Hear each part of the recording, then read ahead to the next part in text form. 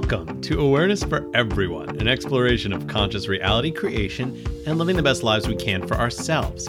I am MJ Blehart, writer, blogger, editor, and 21st century philosopher. This is episode 129, Why Do What You Do? All of us do things for one reason or another. Sometimes the reason behind it is super clear, but other times why we do things is a little more abstract.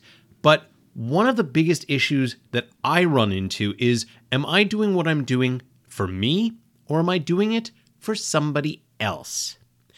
This is really important because for a long time in my earlier years, probably in my 20s and 30s primarily, I did a lot of what I did for the impression I made on other people, because I wanted people to like me. I wanted people to want me around. Because this was my approach, because this was so damned important to me, I did a lot of what I did in order to impress other people and in order to make it so that they wanted me to be there with them. So I would say things and do things and act in certain ways that I knew made people want to keep me around. They wanted to pay attention to me. They wanted me to be a part of their lives. And as such, they were a part of mine.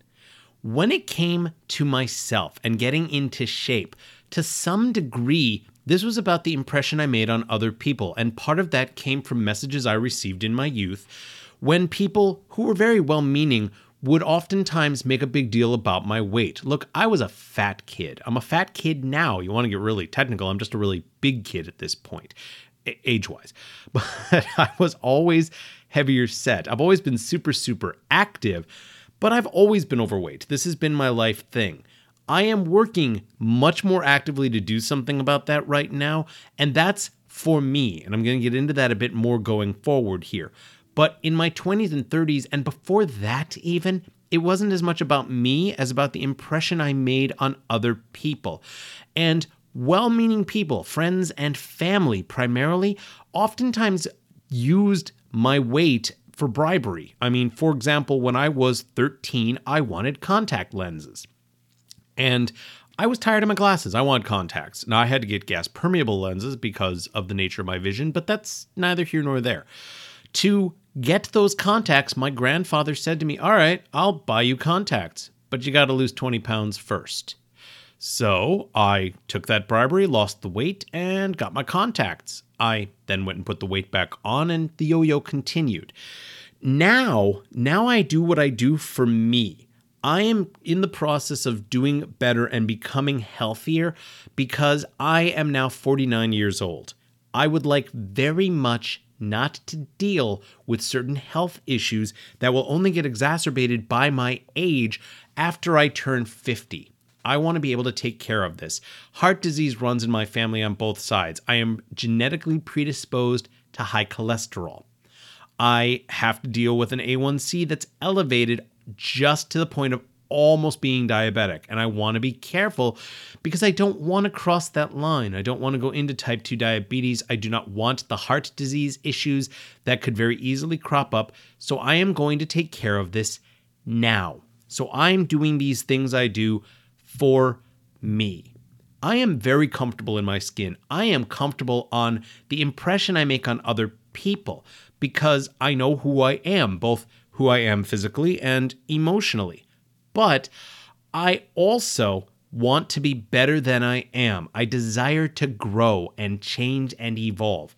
And that is a big part about this too. So, why does who you do what you do for matter?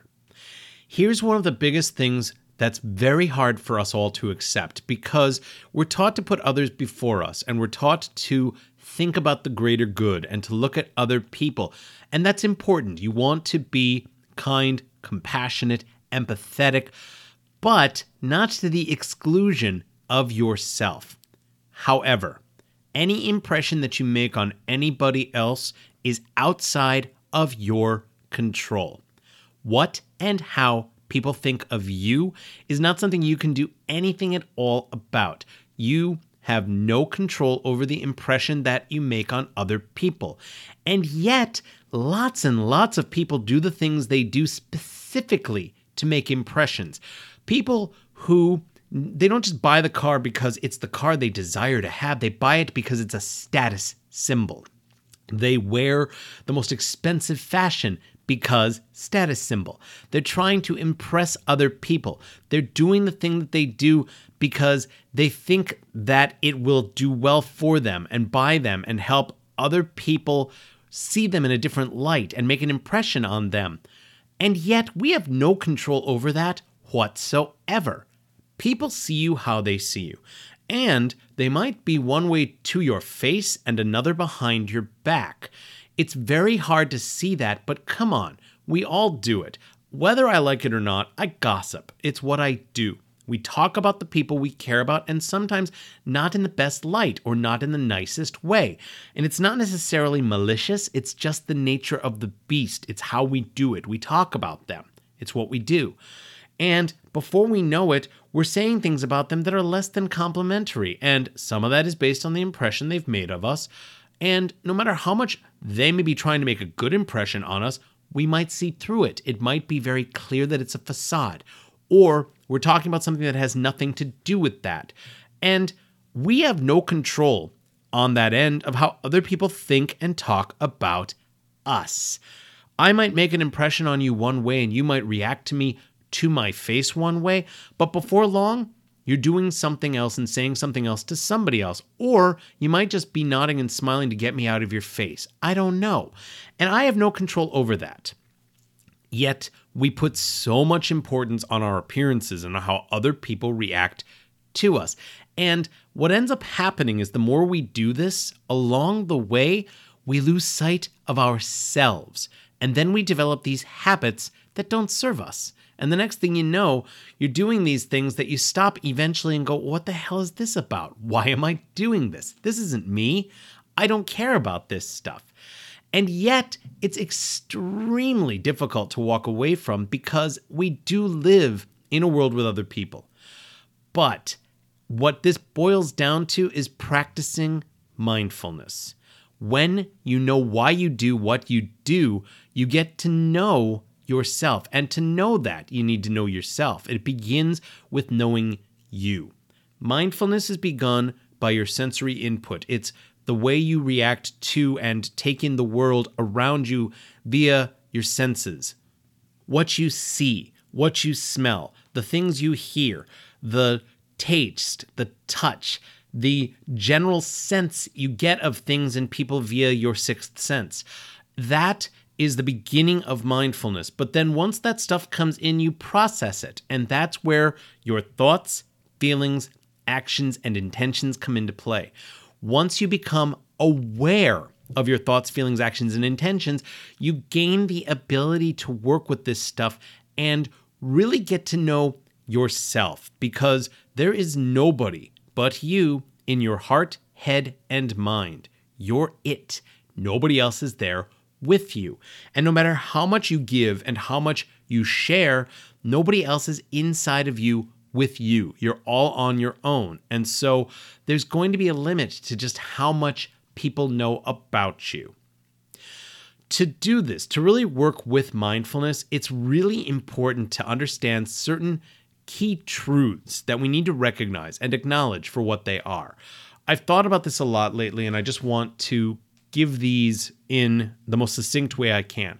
These are the three truths I want to put out there, because this is true as far as I know for absolutely everybody. Truth the first. The only one in your head is you. Doesn't matter what other people tell you, you're it. You're the only one processing everything that's in there. Truth the second. You have ultimate control of your mindset, headspace, psyche, self. That is what mindfulness provides you with. It makes you aware of yourself and what you're thinking, what and how you're feeling, what you're doing, and why you're doing it. That's where the connection is. And then, finally, the third thing is your ego loves comfort and abhors change. Our ego is the bridge between us within and us without. On the one hand, the ego bridges the distance between the conscious and the subconscious self. On the other hand, it's also the impression we put out to the world at large that's often the ego. I'm not necessarily talking about the Freudian take on ego, id, and superego. What I'm talking about here is this general idea of yourself and who you believe yourself to be and the person that you've created in your mind for yourself.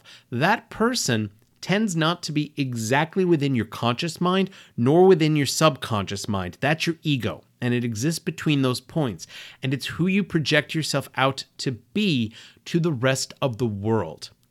Recognizing that you're the only one in your head, recognizing that you ultimately have control over your mindset, headspace, psyche, and that your ego loves comfort and abhors change is how you begin with mindfulness. And mindfulness is how you recognize why you do what you do. When you're consciously aware here and now, you gain the ability to really understand all of it and really know not just the outer world, but your inner world and your place in it. But, and here's an important thing, while we look at why we do what we do, it is still important, even when we put the focus on ourselves and self-care and taking care of ourselves, that we practice kindness, compassion, and empathy. It's particularly important that you start by being kind, compassionate, and empathetic to yourself, because it's super easy not to be. It's way too easy to be unkind to yourself, to not treat yourself with proper respect, to give yourself due worth and value. And being kind and compassionate and empathetic is great on the outside world. It's necessary. The current situation in the world where there are so many people being horrifically unkind and people being just ugly and mean, and I don't get it. I don't know what's going on out there. But we have this world where people just don't seem to care. A little kindness, a little compassion, and a little empathy is not a weakness. It in fact strengthens you and empowers you, and it makes you stronger. And it makes it easier for you to interact with people because you're able to understand them and empathize and be kind because that's what you want. Kindness, compassion, empathy. Why you do what you do should be tied to this, in that you need to recognize where you desire, deserve, and are worthy of kindness, compassion, and empathy, but also should give it to others. That's not to the idea that you're a pushover or that you're letting people get away with shit that they just shouldn't be getting away with, because there are people who will use that against you like a weapon. Them you need to be conscientious of and be mindful of. More than anything, avoid them. You don't want to give them back what they're giving you. You just don't want to give them anything. Step away. But for the most part, what you really want is kindness, compassion, and empathy towards other people. And why you do what you do begins with your self-knowledge and self-care and self-awareness. But in doing what you do, it should not be unkind. It should not be selfish. It should not cause hurt or harm to anybody else. The messages of lack, scarcity, and insufficiency that dominate our world are false.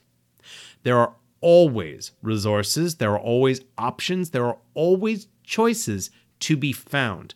99% of the limitations, I believe, are bull. They're made up. They're artificial. They're not actually limited. But we believe they are because that's what a lot of those in power prefer us to believe, because then they disempower us and can take control. Being aware of why you do what you do and doing what you do for you matters, because that's how you can be a better person and do better for others. Because if you don't have any fuel in your tank, how do you expect to give anything to anybody else? You really can't. It's difficult, if not impossible, to do. I know that this isn't easy, and I know that God knows I screwed up on a regular basis. I am not perfect, and I've made some really interesting mistakes along the way. I am always growing and always learning, and the why of doing what I do has changed, because sometimes what I thought I wanted isn't what I actually desire. So I change what I do and why I do it. And you have that power. No matter what anybody tells you, you are empowered, you are worthy, and you are deserving. So recognizing why you do what you do is not something you should neglect, because when you know it, you can give more, not just to yourself, but to the world at large. Thank you for joining me for Awareness for Everyone and sharing in this exploration of conscious reality creation and living the best lives we can for ourselves. If you have any questions or comments, please go ahead and send me an email at author@mjbleehart.com. You can also follow me via Instagram and Twitter at mjbleehart and on Facebook at bleehartmj. Thank you to Fee Mahoney. She is the artist who created my cover art. If you are interested in commissioning work from her, drop her an email at veinsofink2017@gmail.com, and also check out her art at her Etsy shop, Talia's Inspirations. Please visit my blogs, The Ramblings of the Titanium Dawn at titaniumdawn.com, my articles at mjbleehart.medium.com, and my various published books on Amazon. Thank you. And I hope that you're discovering how Awareness for Everyone begins with you and me, and really is something that we can practice to live more fully and improve our lives.